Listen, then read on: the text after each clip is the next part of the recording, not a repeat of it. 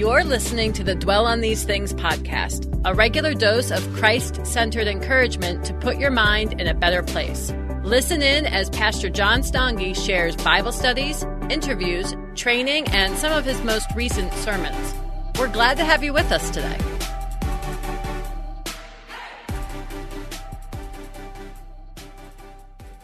Well, it's good to see everybody this morning. We are continuing our look at the book of Ruth. And if you would, today we're going to be looking at Ruth chapter 3. So if you take your Bibles and turn there with me, we're actually going to look at the whole chapter this morning. So Ruth chapter 3, starting with verse 1, we're going to go all the way down to the end of the chapter. And we're going to be asking the question, is your heart at rest in Jesus? Is your heart at rest in Jesus? So just be thinking about that as we look at this portion of Scripture together this morning. I'm going to start with verse 1 here of Ruth chapter 3, and this is what it says. Then Naomi, her mother-in-law, said to her, "My daughter, should I not seek rest for you, that it may be well with you? Is not Boaz our relative with whose young women you were? See, he is winnowing barley tonight at the threshing floor. Wash, therefore, and anoint yourself, and put on your cloak, and go down to the threshing floor. But do not make yourself known to the man until he has finished eating and drinking. But when he lies down, observe the place where he lies. Then go and uncover his feet and lie down, and he will tell you what to do." And she replied, "All that you say, I will do." So she went down to the threshing floor and did just as her mother-in-law had commanded her.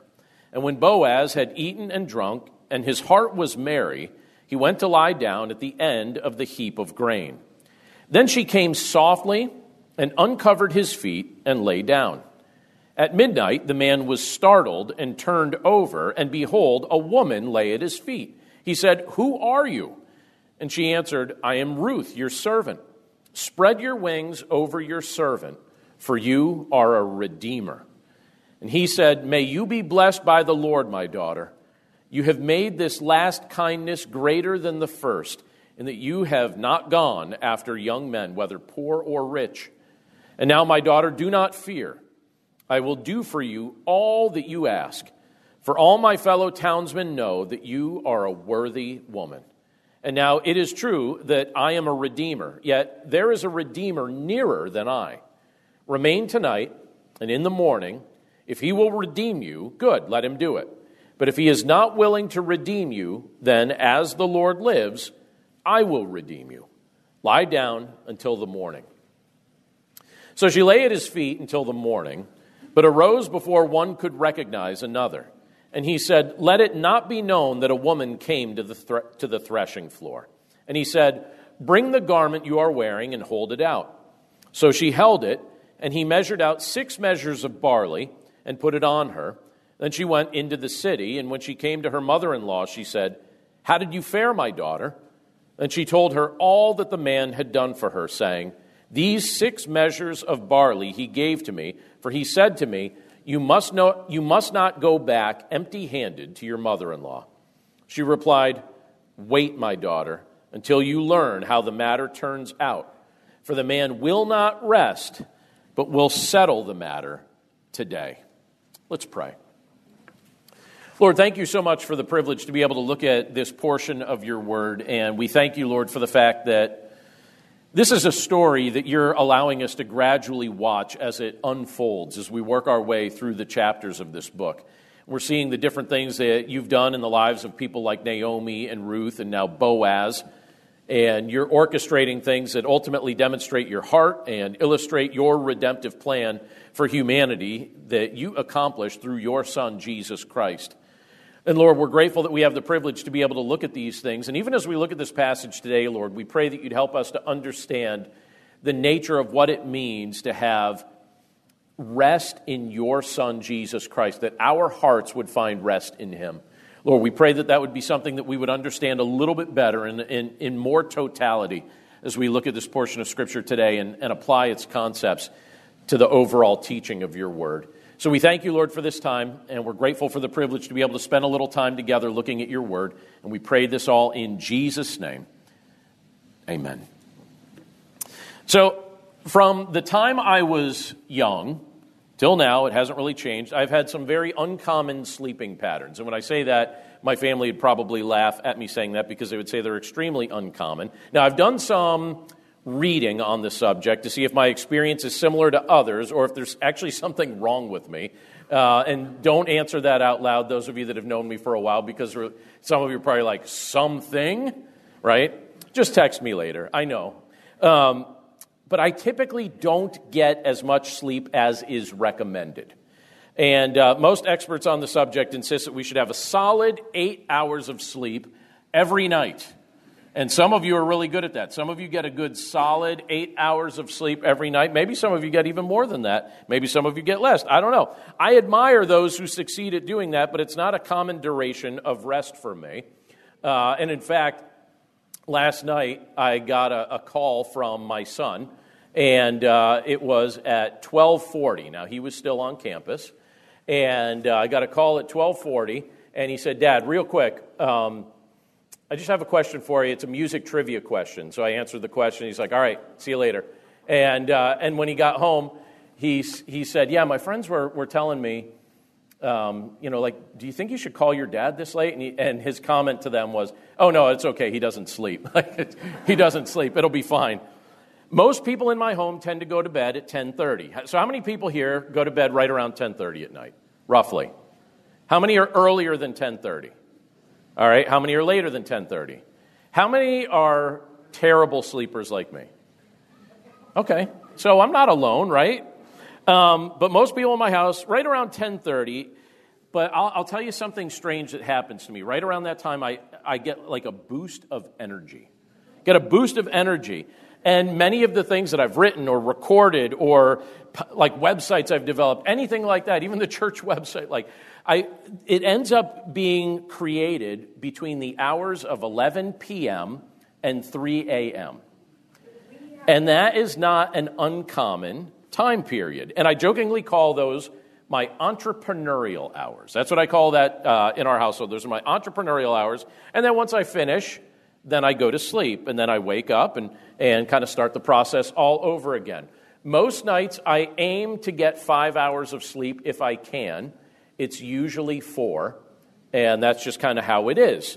And then sometimes, every now and then, I'll have a night where I just kind of crash and where I just need to go to bed early, and it's almost like my body's just trying to catch up on it. If I figure out how to change this about myself, I will certainly try, but since this is a pattern that I've been following for the majority of my life, I don't really expect it to change anytime soon. In fact, at this point, I've kind of given up on it. I was reading in a book that had some advice, like, if you have trouble sleeping at night, do this. And one of the pieces of advice that it gave was, if you have trouble sleeping at night, don't fight it. Just accept that you're having trouble sleeping at night, read a book. And I'm like, so that's what I do half the time. I just read.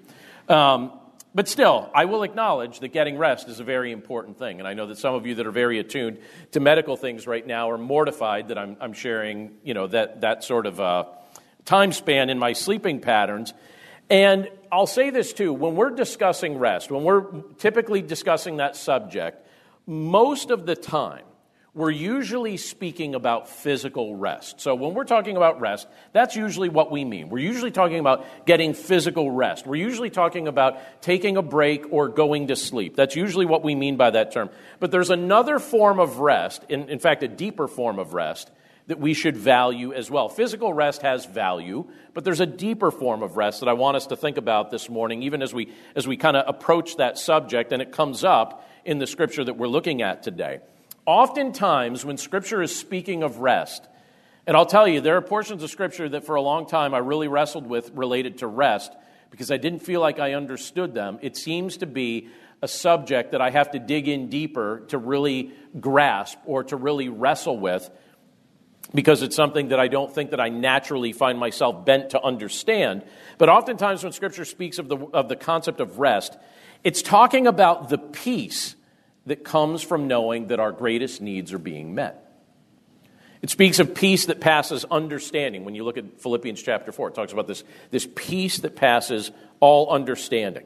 When we entrust our lives, when we entrust ourselves over to the compassionate care of Jesus. It references, like when Scripture's talking about rest, it's referencing a confidence about our future, knowing that our lives and our eternities are being securely held in the hands of our Creator. That's the deeper form of rest that Scripture is pointing us toward and trying to help us understand. And so in the portion of Scripture that we just looked at, rest is brought up in several different ways. And it's illustrated in several different ways. You see people physically resting, but you also see deeper level concepts related to rest being discussed here. And when Naomi looked at her daughter-in-law Ruth, and she has this discussion with her early in this chapter, she says that she wanted Ruth to experience rest. And the kind of rest that Naomi is speaking of on behalf of Ruth is rest on the deeper level. It's deeper level rest. It's not just physical rest. That's not really what she was getting at. She's talking about a deeper level rest, a satisfaction or a sense of peace or a sense of the fact that life is being cared for and that she's fine.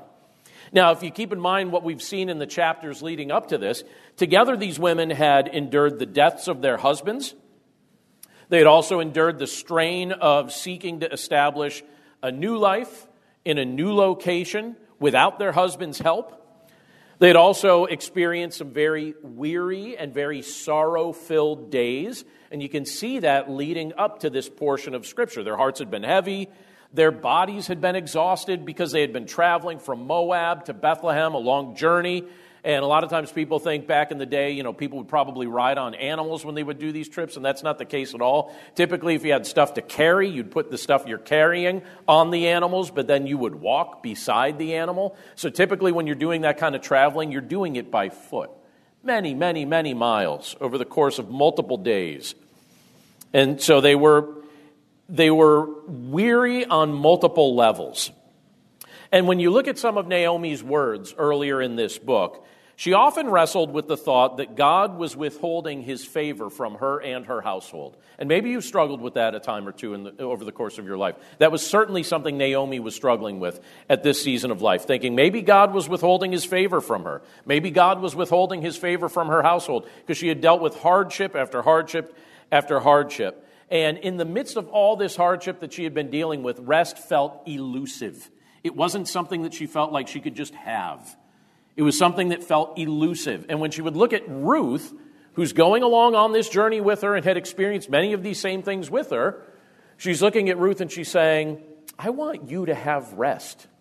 I want you to find rest.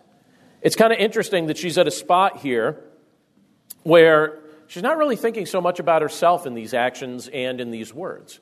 She's thinking about somebody else. She's looking at her daughter-in-law. Ruth had been married to Naomi's son. Naomi's son had passed away. Naomi's husband had also passed away. And she's just looking at Ruth and she's like, you've been through so much. I just want you to have rest. I want you to experience rest. When I look at Naomi throughout the course of this book, when I see the things that she says, and when I see the actions that she chose to take, I'm impressed by her because she strikes me as an others-centered person.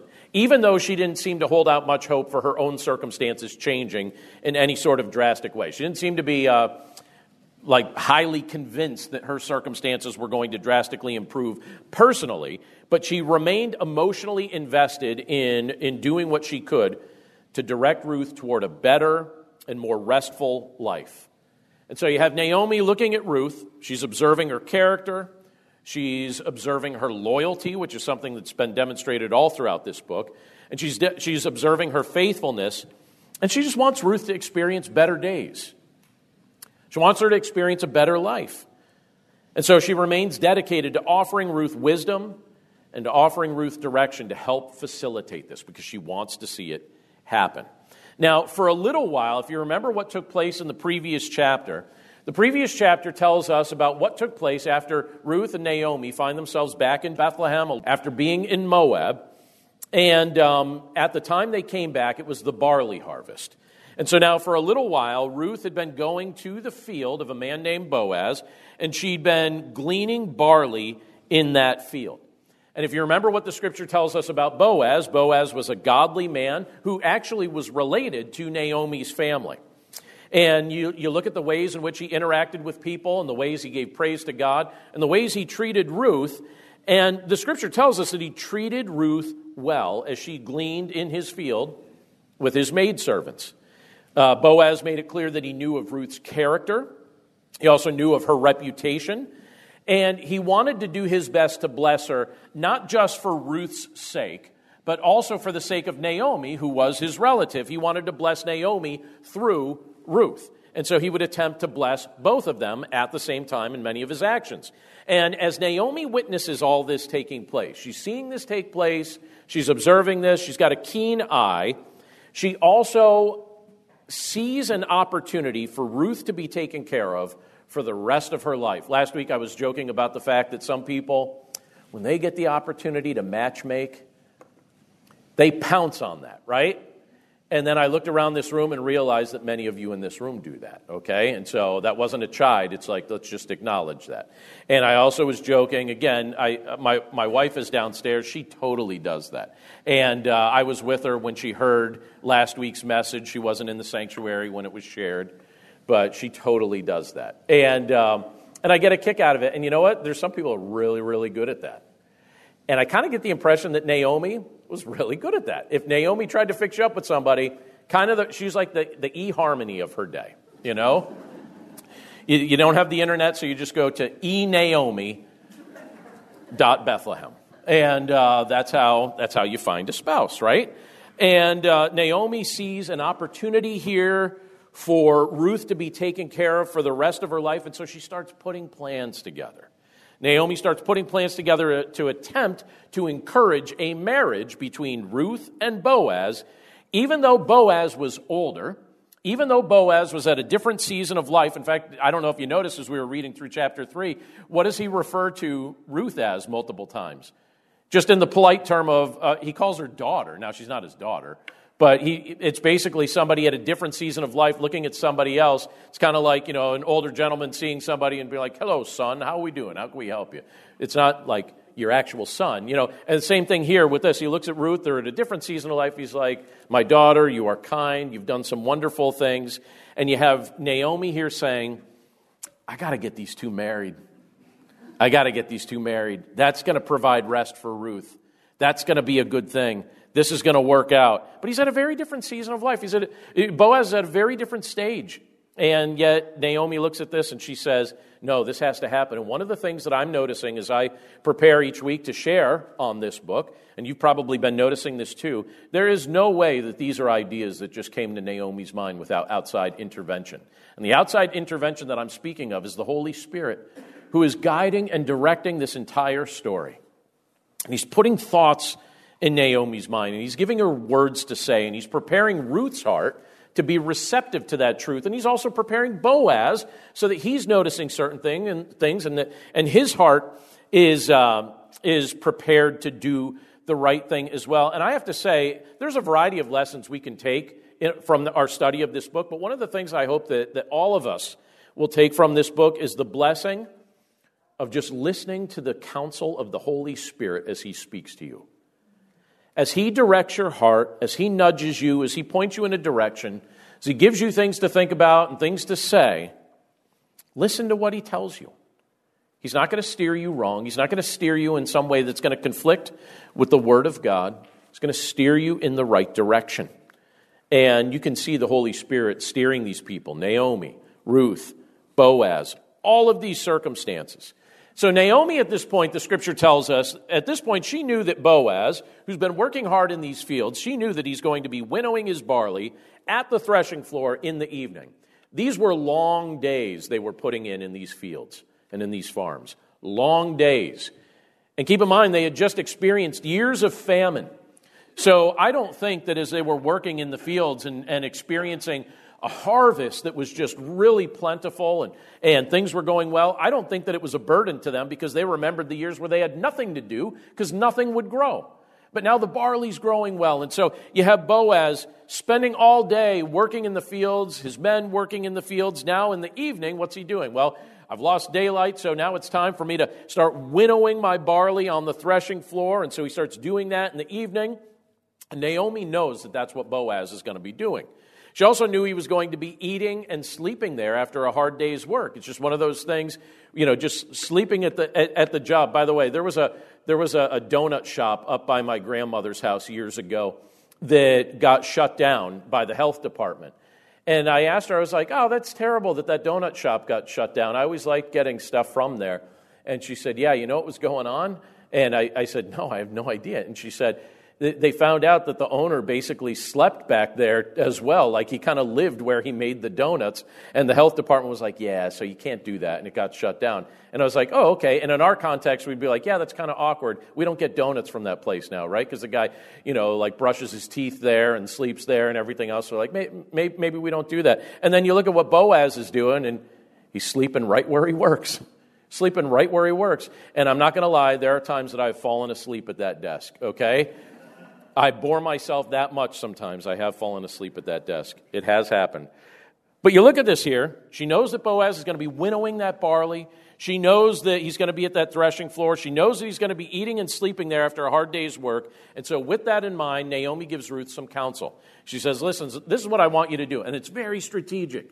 Naomi is very strategic in what she's doing. Very intentional. She instructs Ruth. She says, all right, first of all, I want you to wash up. So wash up. And then she said, I want you to anoint yourself. Basically like you're presenting yourself to people in your best state. So wash up, anoint yourself, and then I want you to find out where he falls asleep. And then when you find out where he falls asleep, I want you to go there. I want you to lay at his feet, and I want you to uncover his feet. And I want you to just stay there till he wakes up. Now, to many people, this would seem like a strange plan, right? Someone told you to do something like that. And by the way, who wants to be laying down? I don't know if you guys think about stuff like this, but it's not like the guy took a shower after, working in the fields all day. And so, I don't know. I don't imagine too many people would be like, wait, you want me to, at his feet? How about, just near him? It's like, no, at his feet. I want you to lay down at his feet. It's like, but he's been working in the field for a bunch of days. And all right. I'm gonna do it, right? Many people, I think this would seem like a very strange plan, right? But you look at Ruth's response. She has great trust in Naomi. She has great trust in the counsel that she gives, and she follows her directions to the letter. In fact, look at what she replies. This is in verse 5 of chapter 3. She says, all that you say, I will do. All that you say, I will do. Now, has the Lord ever blessed you with a mentor, or someone who's been guiding you, or someone who's pointing you in the direction that ultimately he wants you to go, and he's using someone that he places in your life to give you that counsel, to help show you how this is all going to work out? One of the ways that the Lord will speak to you and to me is through his people.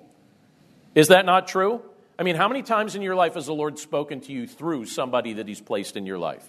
Someone who loves him, and he speaks to you through that person. Well, Naomi was that person to Ruth.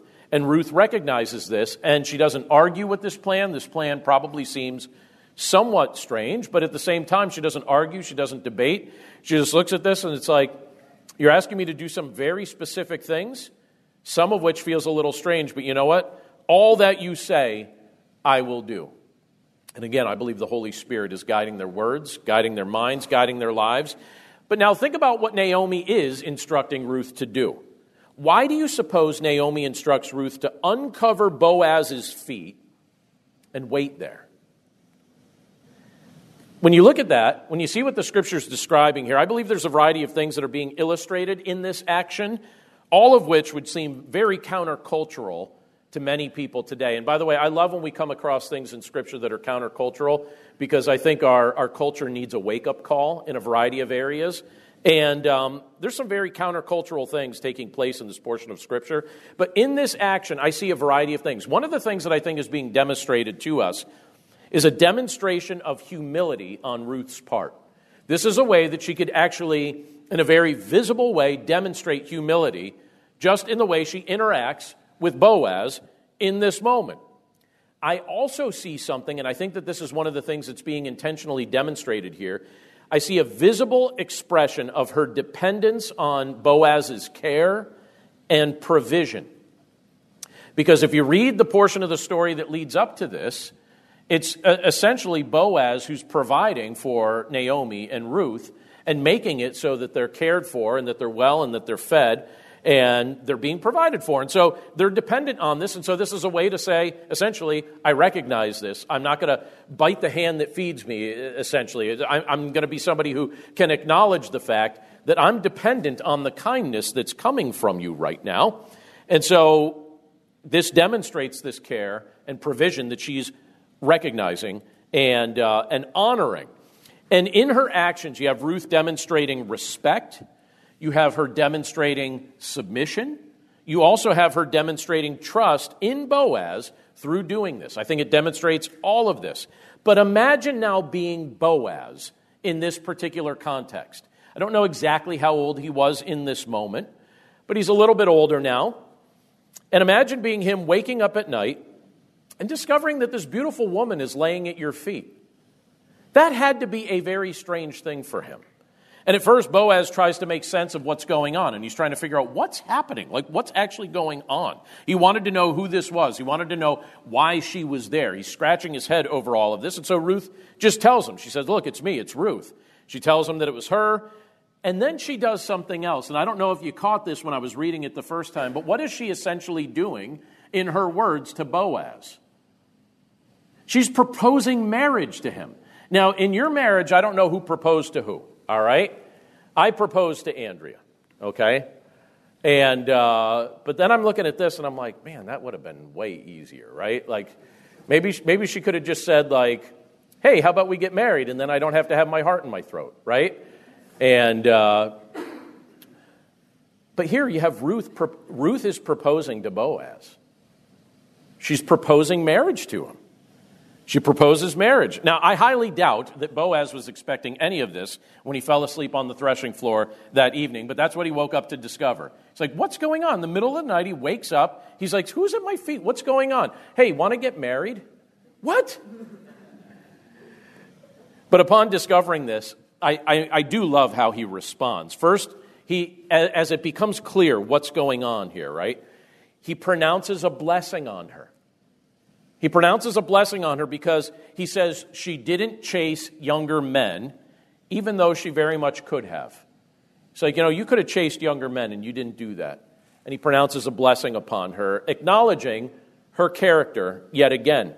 And then he encourages her not to fear. And the reason he encourages her not to fear is because he's basically saying, look, I intend to follow the directions related to what's called levirate marriage that are described in Deuteronomy 25. Now, he doesn't say it exactly that way, but he says, I intend to go through the process of redeeming you, and he's referencing what we talked about last week that's found in Deuteronomy 25, where it talks about a close relative marrying the widow of another relative. He says, I intend to do this. I intend to follow through with this, and we'll kind of see how the process goes. He tells her there's a redeemer in the family line that's closer than me, but if he won't do it, I will. If he won't fulfill his obligations to you, I will fulfill those obligations to you. And then the scripture tells us that in the morning before the sun rose, he sent her back to Naomi with 6 measures of barley as a gift. And Ruth brought that barley back to Naomi along with the news of everything that Boaz had just said. And I love Naomi's response. She looks at Ruth, and even with this whole concept of rest in our mind, she tells her to do something. She says, notice this word, wait. She said, okay. And you could just see, I don't know if she did this while she was saying wait, but I think she might have. She's like, wait, my daughter. Wait, my daughter. Something like this. She wasn't that. She was calculating, though. Let's admit this, right? Wait, my daughter, until you learn how the matter turns out. For the man will not rest, but will settle the matter today. She's like, I know, Boaz. We will know the answer to this before today is done. He will not rest, but will settle the matter today. Ruth was instructed to do what? Wait. Just wait. By the way, anyone enjoy waiting? Who enjoys waiting? Oh, nobody? Okay, nobody enjoys waiting. I have to admit, what is it? What that Tom Petty song say? Waiting is the hardest part, right? That great sage Tom Petty. Some of you are like, Tom Petty. And some of you are like, who? Right? Waiting is the hardest part. I have to admit, waiting is one of the hardest things the Lord's ever asked me to do, and maybe you feel the same way. But it's true that good things come to those who wait. And when you look at what Scripture tells us, there are multiple places in Scripture where it demonstrates that the Lord simply just wants us to wait. Sometimes we think the Lord wants us to do this and do that and do this and do that. And then you look at what Scripture says, and sometimes the do that he wants us to do is to just relax for a minute and let things unfold. Just wait and trust him. Just wait. Let me show you a few scriptures that reference this. In Psalm 27, verses 13 and 14, it says this. The psalmist says, I believe that I shall look upon the goodness of the Lord in the land of the living. Wait for the Lord. Be strong, and let your heart take courage. Wait for the Lord. So you see it emphasized twice. Wait for the Lord. Lamentations 3:25, you have Jeremiah saying it this way. He says, the Lord is good to those who wait for him, to the soul who seeks him. Isn't that interesting to think? The Lord's good to those who wait for him. And then in James chapter 5, verses 7 and 8, he says this, be patient, therefore, brothers, until the coming of the Lord. See how the farmer waits for the precious fruit of the earth, being patient about it until it receives the early and the late rains. You also be patient. Establish your hearts, for the coming of the Lord is at hand. What's James saying? Jesus is returning sooner than you think. In the meantime, while you're trying to rush things, stop doing that. Wait. I think you and I will often find ourselves in a spot where we're called to wait upon the Lord to act on our behalf. I think that's one of the things that the Lord invites us to do and he gives us opportunity to do, but waiting can be a very challenging task. Yet it's a blessing at the same time. It's something that the Lord uses to stretch our faith. And I'm sure you could give examples of times where your faith was stretched through a waiting period. Something that the Lord uses to develop our trust in him. Waiting can develop our trust in him. I think it's also something the Lord uses to remind us of our genuine hope. He's the one we have genuine hope in. He's the one we're trusting. We have hope in Jesus Christ, and we will not be disappointed, as the scriptures have assured us. And we're ultimately waiting for him to return. We're ultimately waiting for him to restore all things. And we are closer to that day than we've ever been, but yet we wait.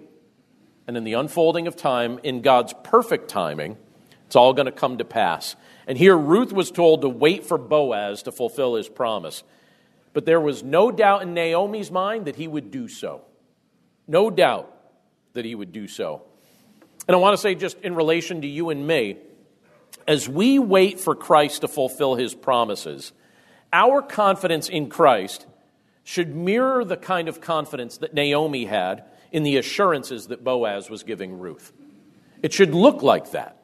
Ruth was about to find the rest that she sought. Ruth was going to find that rest that Naomi wanted for her.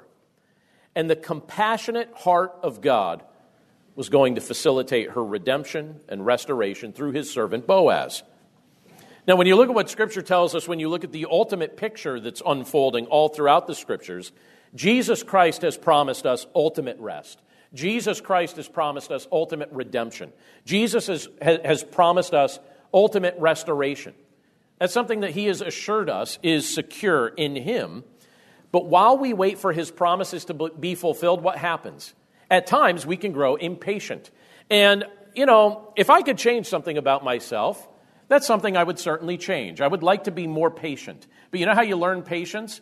Through hard experiences, through trials that force you to wait. And so this is something I see the Lord at times facilitating in my life, and maybe you experience the same thing.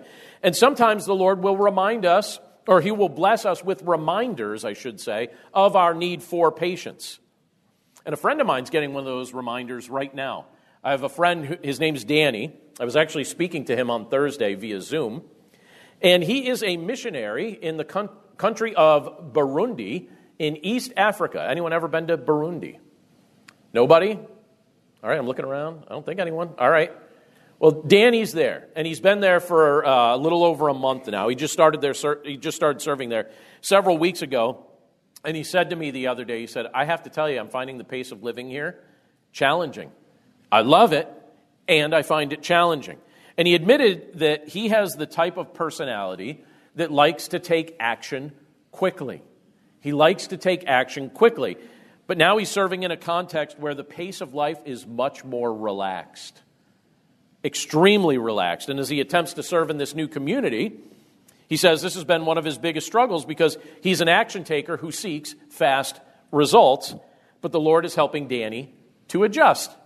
He's showing him, all right, you can relax. You can join the pace of life of the people that you're now living among and serving. And so the Lord right now is teaching Danny to rest. He's teaching Danny to wait. It's a valuable lesson, but it's a difficult lesson to learn. And if you and me, if we want to experience the peace of Christ as our Lord intends us to, and I hope you'll hear me on this, we need to learn to rest in Him. We need to learn the value of waiting as well. And I think in a very real way, we're in the same exact spot that Ruth found herself in regard to her relationship with Boaz. And what you see in Ruth's life here, you have Ruth demonstrating humility. You have Ruth demonstrating dependence. She also demonstrates respect. She also demonstrates submission. And she also demonstrates trust toward Boaz. And in our rushing and in our striving, I wonder if our struggle to wait on the Lord is an admission on our part that we find it difficult to respond to Him with those same 5 traits.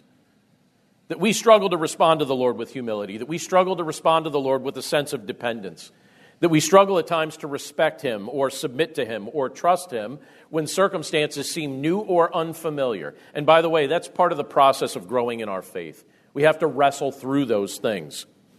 So I wonder, just a few questions I want to throw out, and I hope you'll think through these things with me.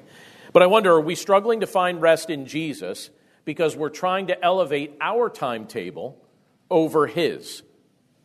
And when we do that, are we demonstrating humility or are we demonstrating pride? I think when I try and elevate my timetable over the timetable of God, I'm demonstrating pride. But yet the Lord wants me to demonstrate humility, and that's something that I think I need to wrestle with, and I suspect I'm not the only one. I wonder this, are we struggling to find rest in Jesus because we'd rather depend on ourselves than give our hearts full permission to depend on Him? I think sometimes we wrestle with that. We think, I can come through for myself, or I can do what I need to do. And yet Scripture invites us to be dependent on Him in a healthy way. I wonder this, are we struggling to find rest in Jesus because we care more about getting respect for ourselves than we care about showing respect toward Him? I think many people are living their lives right now attempting to gain some level of notoriety or some level of respect for themselves in whatever field they tend to operate in, and yet Christ has called us to give Him glory. Christ has called us to give Him respect. How about this? Are we struggling to find rest in Jesus because there are areas of our lives that we would rather not submit to His lordship?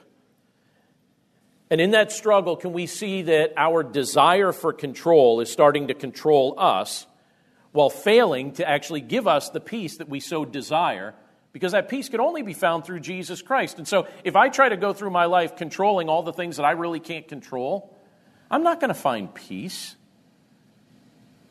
I think you only find peace when you get to a spot where you realize and you just openly admit, you know what, I can't control the things that I want to control. But I know who can, and I know who does, and I know what He decides is good. So if I want to have peace in Christ, I have to trust Him to control the things I have no control over. And I probably also need to just admit that I have no control over those things, because sometimes it takes my mind, and probably your minds too, a little while to get there where we're willing to actually admit that. How about this? Are we struggling to find rest in Jesus because we aren't fully convinced He can be trusted to do what He promised to do? Do we trust ourselves more than Him? Do we trust our good intentions more than we trust His promises? I want us to wrestle with those things because look at what Jesus actually said during the course of His earthly ministry. He made a few comments that I think are worth noting. In John 14:27, Jesus said this. He said, "Peace I leave with you, my peace I give to you. Not as the world gives do I give to you. Let not your hearts be troubled, neither let them be afraid." He's talking about that ultimate rest, that ultimate peace that He supplies. He's saying, I give this to you. He said, I'll give this to you, and it's not like what the world gives. The world gives you conditional things. The world gives you things that can be taken away. This world gives you things that are going to be lost anyway. And He's saying, I'm giving you peace. I will give you peace, and it's peace that will stay with you because it's peace that's anchored in who He is. A couple chapters later in John 16:33, Jesus said this, "I have said these things to you that in me you may have peace. In the world you will have tribulation, but take heart. I have overcome the world. Can I tell you something that's super helpful when you're going through things that test your faith and stress you out? You could look at those things and keep that verse in mind and simply say, you know what? I'm in the midst of this, but Christ has already overcome it. Christ has already overcome this. It does change your perspective. It does improve your attitude in the midst of things that you go through that are less than pleasant. If we could look at those things and simply say, you know what? Take heart. I've overcome the world. That's what Christ told me. All right, he's already overcome this. And his victory that he secured is something he's willing to share with me. I'll tell you what, as we finish up this morning, Jesus is worthy of our trust, and in him we will find rest for our souls. If right now you're struggling to find that rest, if right now you're going through things that you're looking at and you're saying, this is probably one of the greatest trials I've ever gone through, and the Lord's asking me to wait for resolution.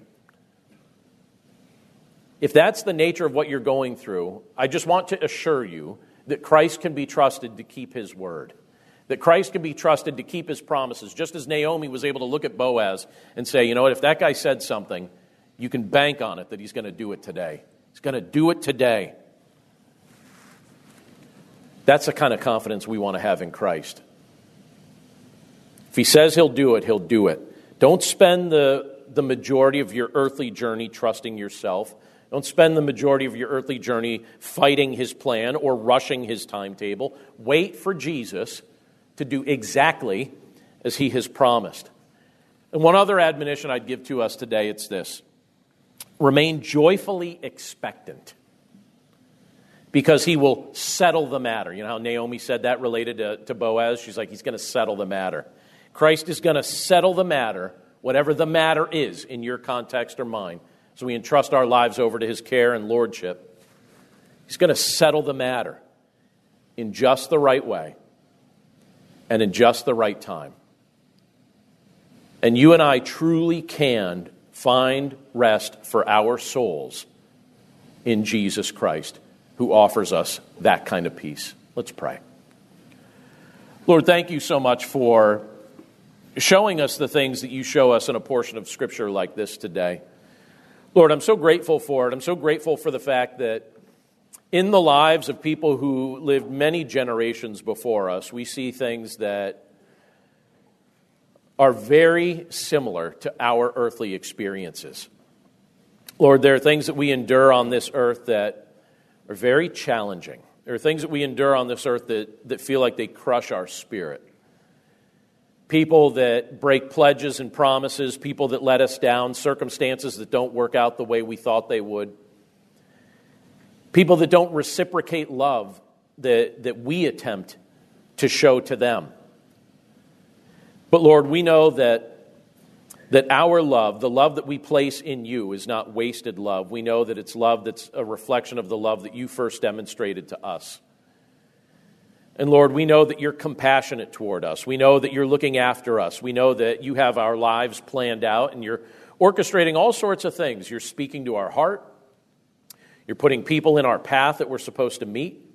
You're directing us in directions that you want us to go. And you're inviting us to listen to your counsel no matter what we may experience. So Lord, we're grateful for the fact that as we think about these things today and as we just wrestle with them, that if we come to a spot where we fully trust you to do exactly what you promised to do, that we could find peace, we could find rest for our souls, that we could look at the circumstances that we're dealing with and we could say that you've already overcome these things. So Lord, I'm so grateful for the fact that you give us the opportunity to meditate on these things right now, and I pray that this would be something that throughout the course of our lives that we would think about and revisit, and that we would wait on you to accomplish your will in your perfect timing and in your perfect ways. Again, Lord, thank you for the testimony of those that have come before us. Thank you for those who are willing to take action in regard to the faith that they expressed. And thank you, Lord, for the privilege to be able to do that in the context of the generation that you've placed us in as well. We love you, Lord, and we thank you for all of these things. And it's in Jesus' name we pray. Amen. Thanks again for listening to today's episode. For more resources to help you in your walk with Christ, please visit desirejesus.com. Finding uplifting news in today's headlines is often like searching for a needle in a haystack. At the Story Behind podcast, we believe in the power of finding heartwarming tales and are happy to share empowering stories with you every week. Hear about how Steve Harvey surprised a dying man on Family Feud with $25,000. Get inspired by the note a waitress received from a patron dining alone. And even hear about how one VIP passenger made a hardworking pilot get emotional before his flight. To start listening to the Story Behind podcast, visit lifeaudio.com or search Story Behind on your favorite podcast platform.